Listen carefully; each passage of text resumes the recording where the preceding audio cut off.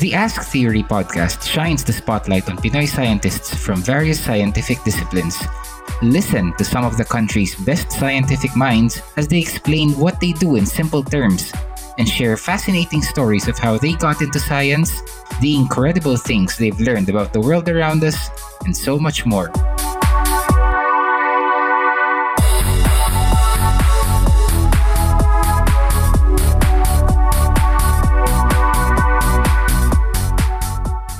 Hi, Ever, and welcome to the Ask Theory podcast. Hi! Hi, Mikael. So, kumusta? Okay naman. Thankfully, okay tayong lahat because of the pandemic. But yes, every day we're surviving. Yes. Oo, doing our best. Yes. Wala tayong choice kasi, Char. Yun yung masakit no? Walang choice eh. Pero yun nga, while we're fortunate enough to be able to do the things that we have to do, gagawin natin siya. So, Yes. yeah. And for you, from what I understand, that work involves something that affects all of us. Something na nakikita natin actually. Nakikita natin when we literally look outside our windows. But before we get into that, I would like our listeners to know a little more about you. So, can you tell us a bit about yourself, the things that you're doing right now, and most importantly, how you fell in love with science? Yan. Okay. So, hi, I'm Ever. I'm the Air Quality Specialist of Clean Air Asia. So, Clean Air Asia is an international NGO focused on achieving cleaner air in Asian cities. So, not only in the Philippines, but in Asia. And my background is on biochemistry and environmental science. And I got to this because actually, ever since, I've been really interested with science because it answers a lot of things. So it stems from curiosity. Lahat ng questions, basically, supposedly, science can help you answer. So, malaking factor then, of course, would be sineskwela. Yes, so 90s kids growing up wherein you have a visual of people, well, hindi sila tao. So, pero diba parang nagpapa-visualize na atom, tapos ito, pupunta ako dito, explain ko bakit ganito yung nakikita or napapansin natin. And that was very helpful, having a visualization na science can explain why things happen, parang ganon. And yeah, so now what I do, I originally wanted to focus on marine pollution since my background is on chemistry, licensed chemist. I wanted to really focus on environmental pollution. Kasi diba, grabe ang ganda-ganda ng Pilipinas, tapos bakit hindi maayos? Bakit hindi healthy ang environment? And when that happens, it also affects the health of the people. And then I moved to, actually not intentionally, but I got into air pollution because originally nga, diba, I wanted water. Pero basically, it's the same problems. You have different sources and then you really want to control the source. And then basically, kasi kapag hindi nangyari yun, it will affect the environment, organisms, and ultimately the health. Sa air pollution you mentioned, actually nakikita natin siya, but the challenge is sometimes din hindi natin siya nakikita. Lalo na kapag hindi ganun kataas sometimes yung level of pollution or sometimes the pollutants are actually invisible. So that's the challenge with air pollution. We sometimes, in most cases, we don't see it. In some cases, we also do not even smell it. Pero we are all experiencing it. Yeah, that's a really good way of putting it, no? Na whether or not we are consciously aware of it, it's there, and it's something that we have to deal with. But if you were to take all of that and sort of like pour all of that into a single sentence as your mission statement as a scientist, what would that sentence be like? And feel free to elaborate. Okay, so basically my mission as a scientist, and it's actually kind of weird, no, when we, well, for me to label myself as a scientist, kasi parang we see this vision na pag scientist, alam niya na lahat ng mga sagot. But actually, in reality, it's a continuous process of finding out more information. And my mission is to contribute by using science in making better decisions. So specifically, I want to use science so that we can have better decisions that will allow people to have a healthy environment. Kasi when you have a healthy environment, you have a healthy life rin. Specifically for air, I envision na maybe dapat someday everyone has equal access to clean air.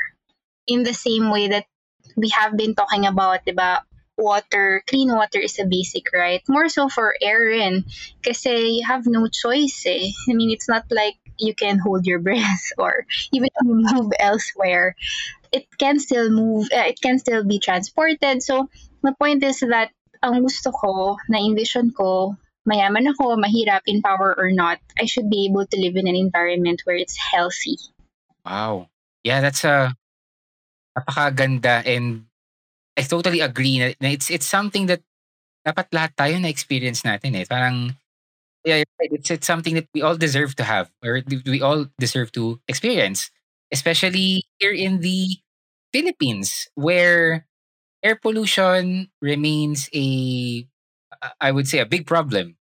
And I think my next question is bordering on generalization, and it might be a bit, I would understand if it's a bit difficult to answer, but to just sort of start that discussion, can you share with us some of your insights about the overall status, let's just put it that way, the overall status of air pollution here in the Philippines? Grabe ba talaga ang air pollution dito sa Pilipinas?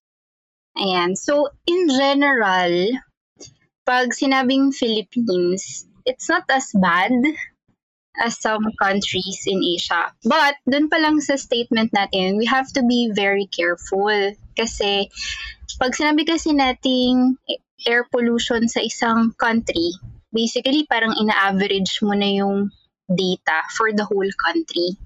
And that's not going to be very accurate kasi air quality can really change a lot by space, meaning sa iba't ibang lugar, iba-iba yung level ng pollution, and also by time. Kasi even within the day, merong levels ng pollution na mas mataas. Tapos depende pa siya sa type of pollution. So, for context, sige, it's not as bad as some monitoring sites in Asia, but it's also not ideal.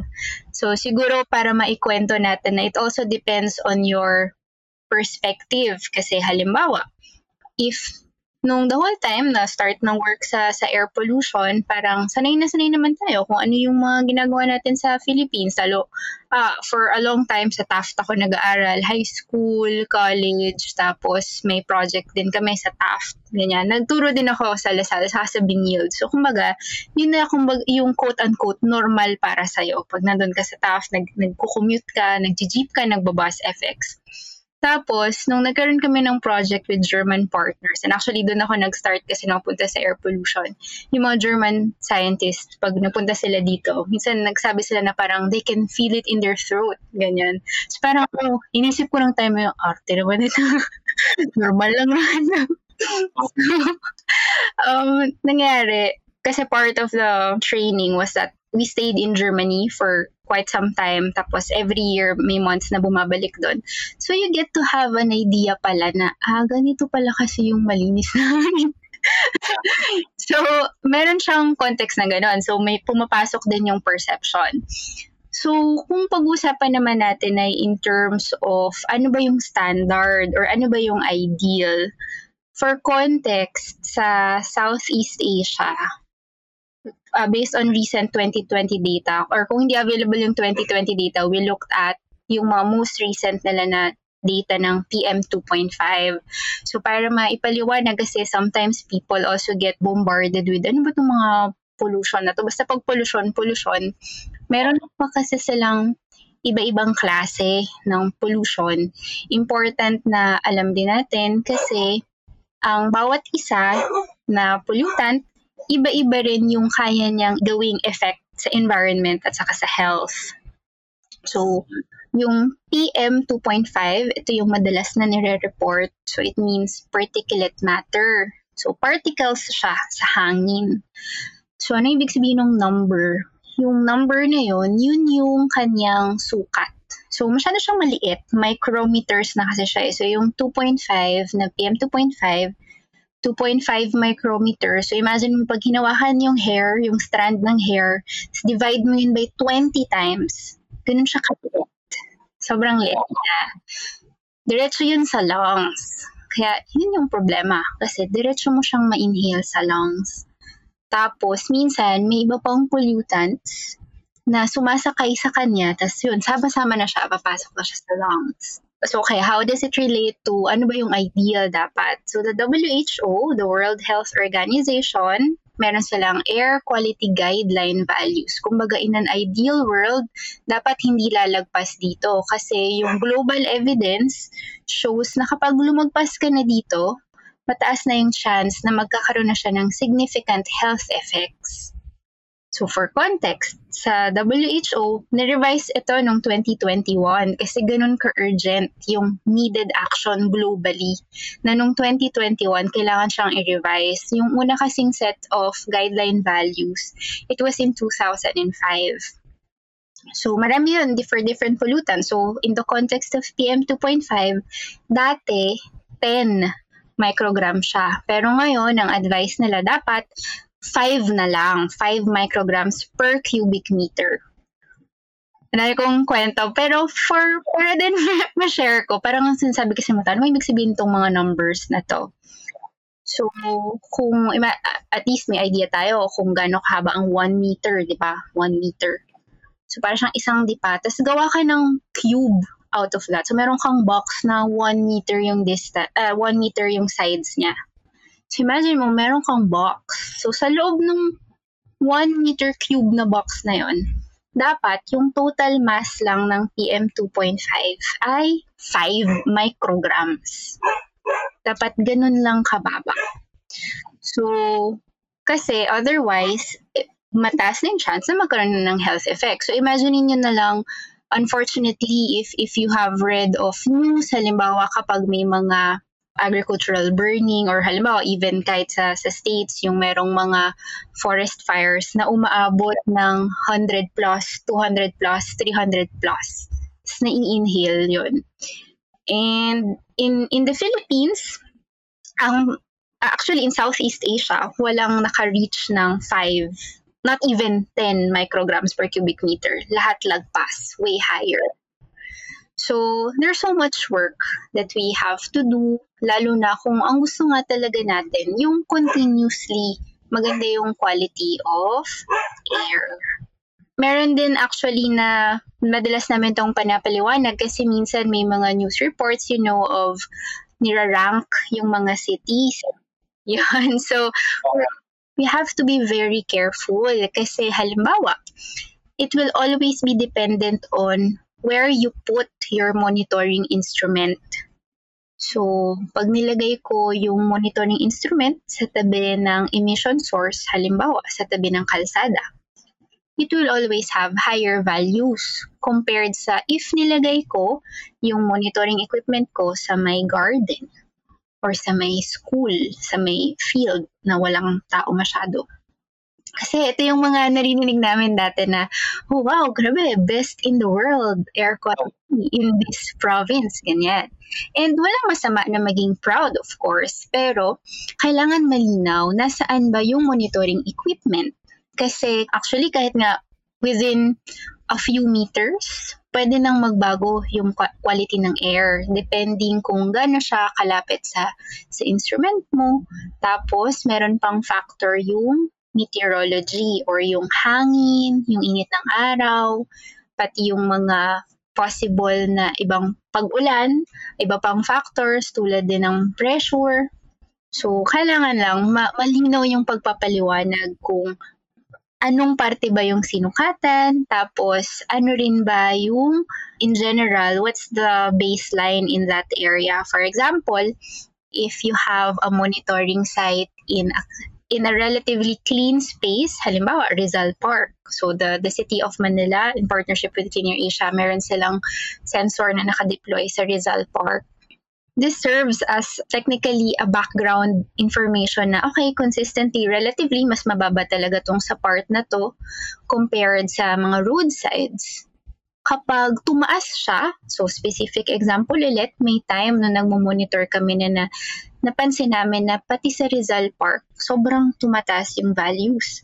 So, it means na mas large scale yung source ng pollution as compared kung consistently, mas mataas lang siya sa may roadside kasi nanggagaling mismo sa mga usok. So, meron siyang factor na kailangan nating alamin lagi kung saan mismo sinukat yung air pollution. Yeah, while you were explaining all of this, ang dami kong naisip and naalala na yung the way air pollution was being reported and covered throughout these past couple of years actually. And then I also found it interesting that the guidelines were changed, yung nabanggit mo nga kanina, in 2021, which is year 2 of this pandemic. And then naisip ko rin na over the past 2 years, ang dami kong nakikita or ang dami nating nakikita on social media na yung mga tipo bang the earth is healing. Dahil ang mga tao ay nasa loob lang ng bahay. Ang linaw na ng sky, ang ganda ng mga karagatan, etc. etc. So, na-curious lang ako. Kasi I mean, I've been reading conflicting things. And again, yun nga, mahirap mag-generalize. Pero what can you say about yung mga ganyang the earth is healing during the pandemic? May basis ba in data yan? So, ang maganda nito, kasama pa rin dun sa project namin sa Manila, nakapag-deploy kami January. So, bago yung start ng lockdown sa Philippines. So, for context, if ang basis mo ng place na pinag-oobserbahan mo ay yung lugar na highly polluted, so for example, in a very high traffic zone, nung nag-lockdown, lalo na nung March 2020, di ba? Sobrang strict lockdown. Parang nag-ghost town talaga. So, it's true na during that time na very strict yung lockdown, around 1 week, 2 weeks, pababa talaga yung measurements. Pero, hindi yun sustained. Kasi, once na mag-start na ulit yung mobility ng mga tao, mag-i-increase din siya. And that's very specific for most roadsides. For context, dito rin papasok yung na-mention natin na merong factor yung meteorological conditions. Kasi halimbawa, in some areas, so there's this paper na pinapaliwanag niya na so in Korea na technically hindi nagkaroon ng drastic na improvement in air quality. Dahil technically, hindi naman nag-complete lockdown ang Korea. Hindi kasi sila nag-strict na bawal lumabas, na bawal yung mga sasakyan. Hindi sila na ganun. And then may factor din na some of the air masses nanggagaling sa ibang country na meron ding dalang pollution. So, it's very, parang hirap no kasi laging ang generic sagot ay depende. Saan ba yung lugar na pinag-uusapan natin? So, kung back sa Philippines, kung ang pinag-uusapan natin, halimbawa, Taft, definitely, medyo naging ghost town kasi walang mga estudyante, walang school. So, tapos nabawasan yung mga public transport na dumadaan. So, mababa talaga doon. Pero halimbawa, let's say sa port area, hindi naman bumaba ang number ng hindi naman bumaba yung volume kasi lalo na for industries. Hindi naman sila sobrang nagbawas ng operations. Lalo na right after the strict lockdown in 2020, parang after that, it's almost the same. Even in areas with, let's say, mga planta, mga manufacturing, hindi naman sila nag-complete shutdown. So, the earth is healing is a bit, I think may factor din na syempre hopeful tayo. Pero medyo mahirap siyang, hindi siya ma-justify ng ganun kasimple lang. Lalo na pagdating sa air pollution na babalik tayo sa saan bang lugar yung pinag-uusapan natin? Saan ba tayo nag-measure? Parang ganyan. Saka, meron ding mga days of the year talaga na mas maaliwalas yung skies dahil yung movement ng air masses, mas merong, so may tinatawag na dispersion or yung paghahalo ng atmosphere. So kahit ba hindi nagbago yung sources of pollution mo because of the movement of air masses o yung mixing in the atmosphere, parang mas nadidisperse siya. So, parang mas maaliwalas. Tapos, if naalala natin, di ba, nung Taal volcanic eruption last year, yun, mas grabe yung impact sa mga tao kasi nakikita natin talagang nag-gray yung sky as what they would describe it. Pero, ang daming reactions, ang daming nag-worry. Pero kunwari, tulad nitong last year lang, nung August at saka nung June, meron ding days actually na tumaas pa din yung concentration ng particles in the air. And actually, may influence doon yung Taal volcano, yung emissions. Pero dahil hindi na siya grayish, hindi na masyadong nagsasmog, hindi na siya as reported or hindi na rin siya as alarming. Kasi malaking factor din talaga na mas nagre-react yung mga tao pag nakikita ng mata. So I would imagine na yun nga, with those factors, medyo that's one of the maybe the challenges in getting everyone on the same page, so to speak, about the air pollution problem in the Philippines. So I'm curious, no, based on your experiences and your interactions with people, ano ba ang general na masasabi mong sentiment or pananaw ng publiko sa air pollution problem?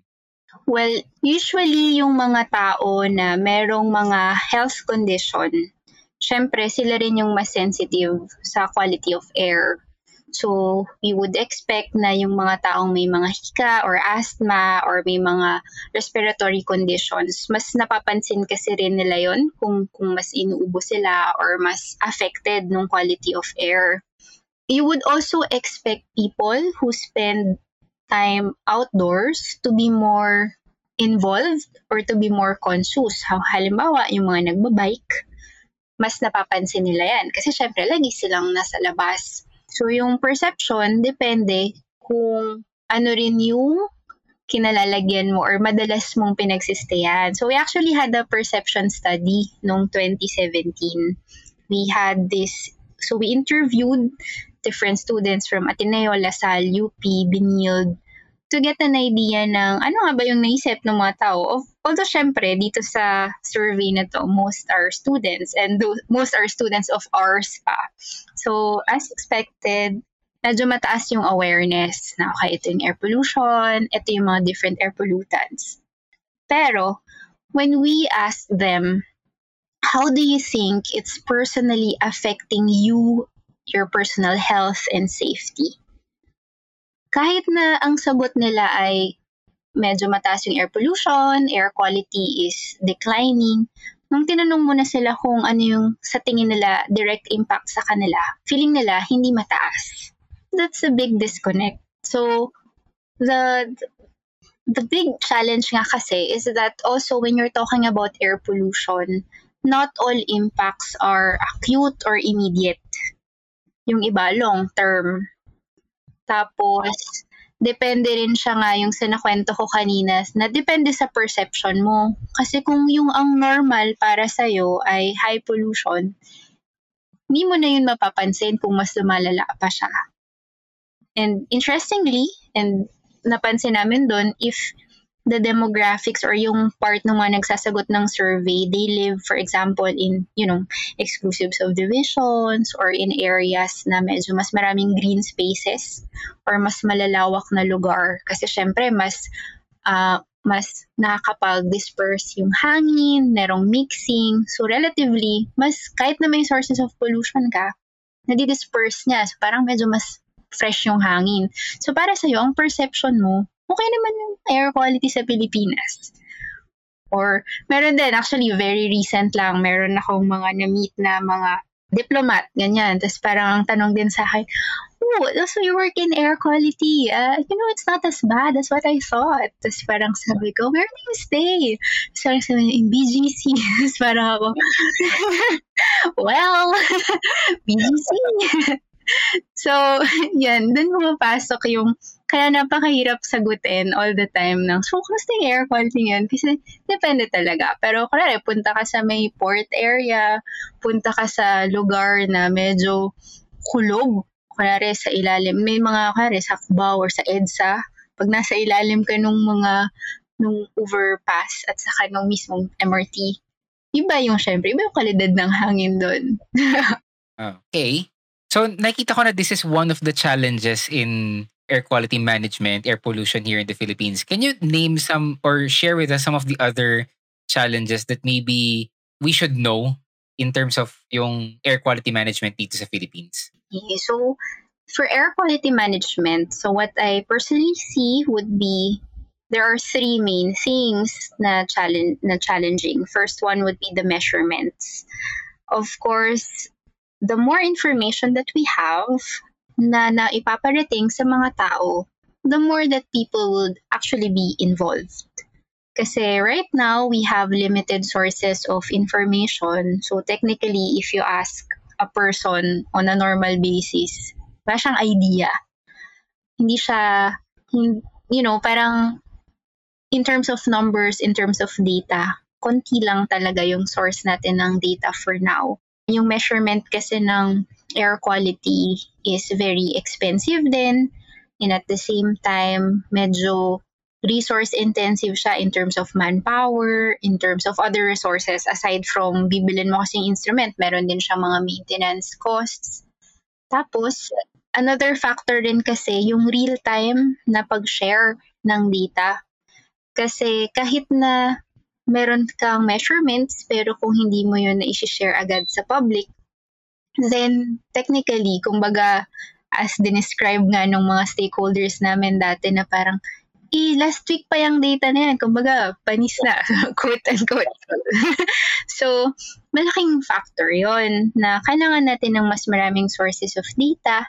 And then, at the same time, i-clarify din natin, we want accurate sources of data. Marami rin kasi tayong lumalabas na rin, pwede kang umorder sa Lazada, sa Shopee. Pero, kailangan lang natin mag-ingat kasi maganda na dapat sure tayo dun sa quality nung instrument itself. And for most optic-based sensors kasi or mga laser-based sensors, usually there's a positive bias. Dapat kasi kinokorrect yon bago ginagamit yung data. So usually there's a process, itatabi mo siya sa reference instrument. So medyo tedious. So that's one. So measurement, saka yung data. Another one would be, of course, leadership. So this goes sa government aspect. Malaking factor if the person leading the agency or the government actually understands and gives value to environmental problems and specifically for air pollution. We partner, so Clean Air Asia partners with national and local governments. Tapos yung mga nakikita namin talaga na sobrang masigasig na mga offices and mga LGUs, yung talagang naiintindihan or at least pinipilit intindihin kung paano mariresolve yung issue. Malaking factor to kasi sometimes din kahit na andyan yung issue pero hindi siya priority ng leaders, hindi rin siya ma-address. And then the third one na we see also as a challenge would be yung solutions. The solutions have to be inclusive. So when we say inclusive solutions, hindi siya yung parang inihain lang natin nang hindi natin i-consider kung paano siya i-implement at paano magko-comply yung mga tao that would be affected by the solutions. So, for example, and I like to share this because it was also a learning experience for me. For the longest time, kasama rin sa na-identify na sources of air pollution would be vehicles, of course, and public transport. So you have buses, you have jeepneys, and it's true naman na indeed, lalo na kasi the older the engine kasi, the higher the emissions. Pero, hindi ibig sabihin nun na ang solusyon mo na lang ay tanggalin mo lahat ng jeep. Hindi yun yung inclusive na solution. Kasi nga, in reality, hindi lang naman science yung sagot. So, we really have to look into all aspects of it, the socio-economic aspects of it, lalo na if ang solutions natin nga, more on one-sided lang.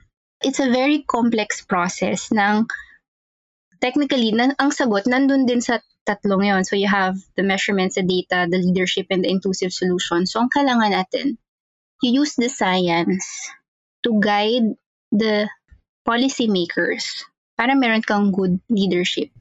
And then at the same time, para magkaroon ka ng inclusive na solution, isasali mo yung stakeholders when you develop plans, when you make solutions.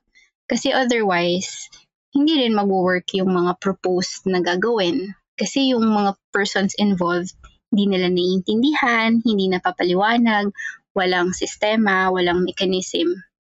So, mas mahirap mag-implement ng solutions. Yeah, I agree with the three that you outlined, and I love especially that you mentioned yung pagiging inclusive ng solutions.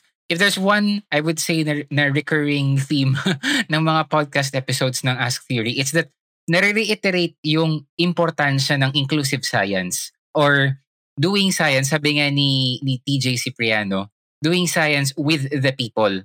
And specifically in the context of air quality management, no? There's this concept that we call just transition na, you don't just implement these solutions na, okay, sige, yung lahat ng mga jeep, palitan natin, gawin natin e-jeep. I-phase out natin yung mga luma kasi sisira yung environment dyan eh. Without considering yung implications nun, yung impact nun sa buhay, not just ng mga driver, pati ng mga families nila, ng mga passengers. Kasi for example, the very basic problem of cost, no? Who is going to pay for the upgrades, the phasing out? Ano yung payment scheme for the new vehicles? Ano yung mangyayari dun sa luma? Kahit dun pa lang sa problem na yun, kung hindi kayo if you don't see eye to eye on how this will help the drivers adjust or adapt, no? Because I've actually spoken to a lot of them, and they are aware. Yung mga nakausap ko, they are aware of the problem. They do believe that changes are necessary. But the problem always parang boils down to, will these changes still allow me to feed my family? Mm-hmm. Diba? Yes, and unfortunately, kaya sobrang hirap din to deal with environmental issues, lalo na sa Pilipinas, kasi very much linked siya with, basically, it boils down nga dun sa, ang priority muna, syempre, the livelihood. So, I agree with what you said nga na usually kasi parang for the longest time na na-view rin na when you're doing science, tapos pag binigay mo yung data mo, yung explanation mo, feeling natin yun na yung sagot. Yeah. So one and done. Yes. Oo. And that was actually my learning rin. So, I have a very academic background. Feeling ko, yes, data. Pag bigyan natin tong data na to, ito nang sagot, or ito na, gagawin na nila tong policy change, papalitan na nila to. So, as a young science person, at some point I thought that was the end of it all. I mean, the end all be all solution. So when I started working for Clean Air Asia nga, we really look at the decision-making process itself. Doon ko naintindihan na yung data, simula pa lang siya. Kasi kung kahit na may data ka, so number one, so you have to have the data, kailangan din maipapaliwanag mo siya ng maigi doon sa gagamit ng data.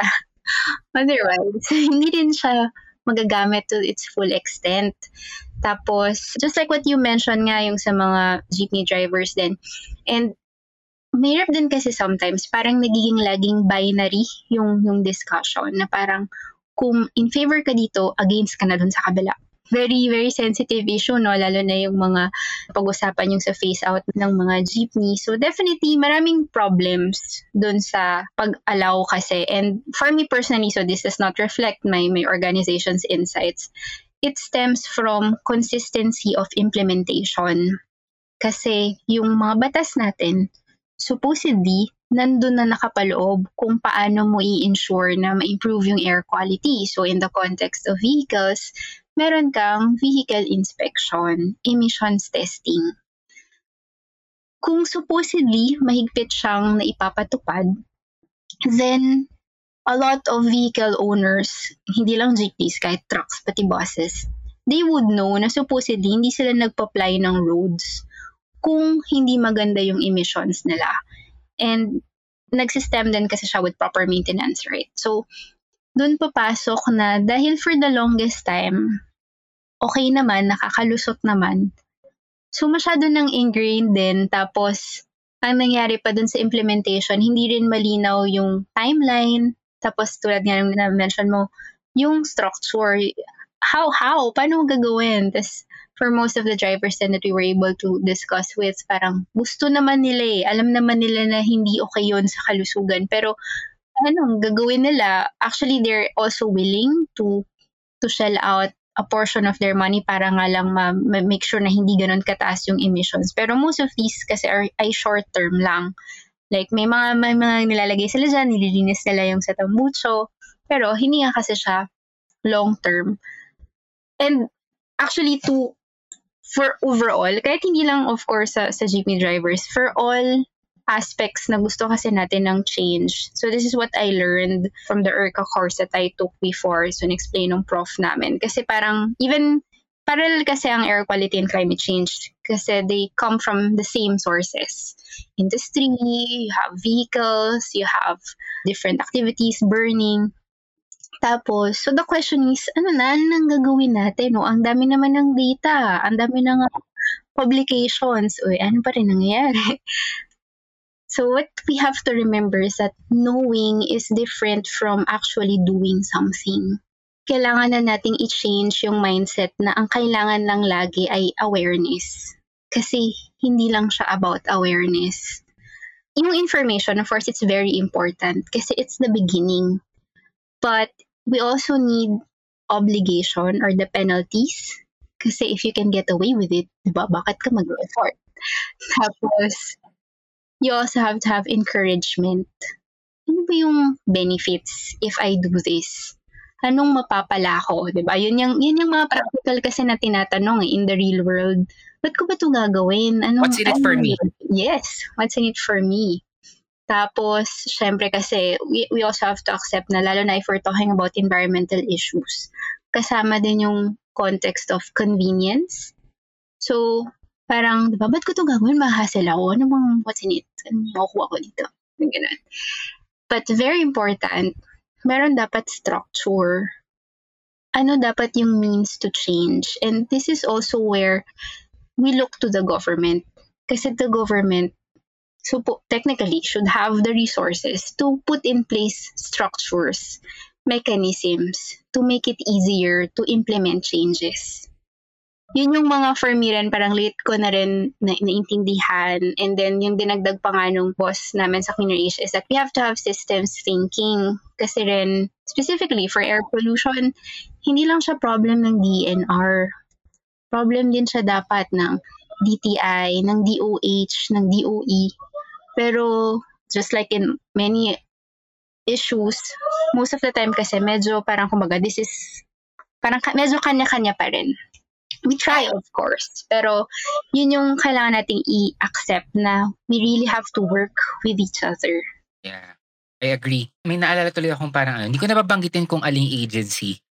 Naalala ko when I attended a press conference and nag-open ng floor for questions. And so, at the time, hindi ko na rin i-specify, there was a major environmental issue, environment-related issue na I strongly felt na yung agency na yon should have something to say about, given what that agency is about.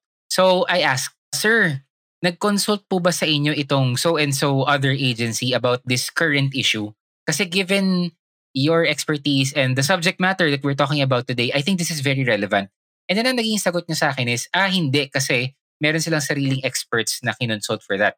And medyo out of our ano. Pero parang naisip ko, okay, I understand the delineation of responsibilities of each agency, but you know, when there's overlap, you would think that they would exchange data or maski man lang out of concern na parang, parang, for example, parang yung tree planting activity nyo, parang hindi yan swak dahil parang invasive species ata yung tinatrim nyo, etc., etc. Or itong rehabilitation project nyo for so-and-so area, parang hindi yan okay kasi based on our data, ganyan. Pero parang wala akong nakitang or nababalitaan na masyadong ganon. And I think that really highlights what you said about kailangan yung accountability, matuto tayo na shared siya. Hindi lang siya, problema ko lang yan o problema lang na yan. Problema natin to. Agree. Completely agree. And mapapansin natin, no, systemic siya. Kasi actually, hindi lang siya sa isang agency. So in Clean Air Asia, how we approach this, kasi makikita natin to even at the local level, at the national level. So yung solution dito is that every time there's an effort, supposedly, dapat ma-institutionalize yung solution. So what does it mean? So halimbawa, kung we're talking about at the national level, lagi nating i-bring up na, di ba po nakalagay dito sa Clean Air Act, supposedly, itong agencies na to. So dapat, merong pong coordination among this. Or halimbawa naman, at the local level.